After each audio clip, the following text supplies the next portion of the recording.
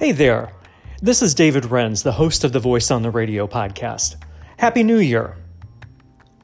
Our January 2023 show takes us into classic rock territory with an episode that features music from Eric Clapton's 1980s albums released on Warner Brothers.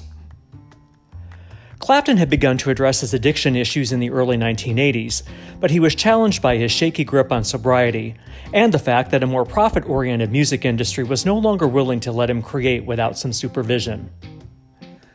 We'll listen to some of Clapton's songs that were big hits on album-oriented rock stations and see how the music, as well as events in his personal life, led to a major career resurgence as the 1990s began. The episode is called Hello, Old Friend. Eric Clapton Comes Out of the Darkness. Available January 11th, only on Spotify.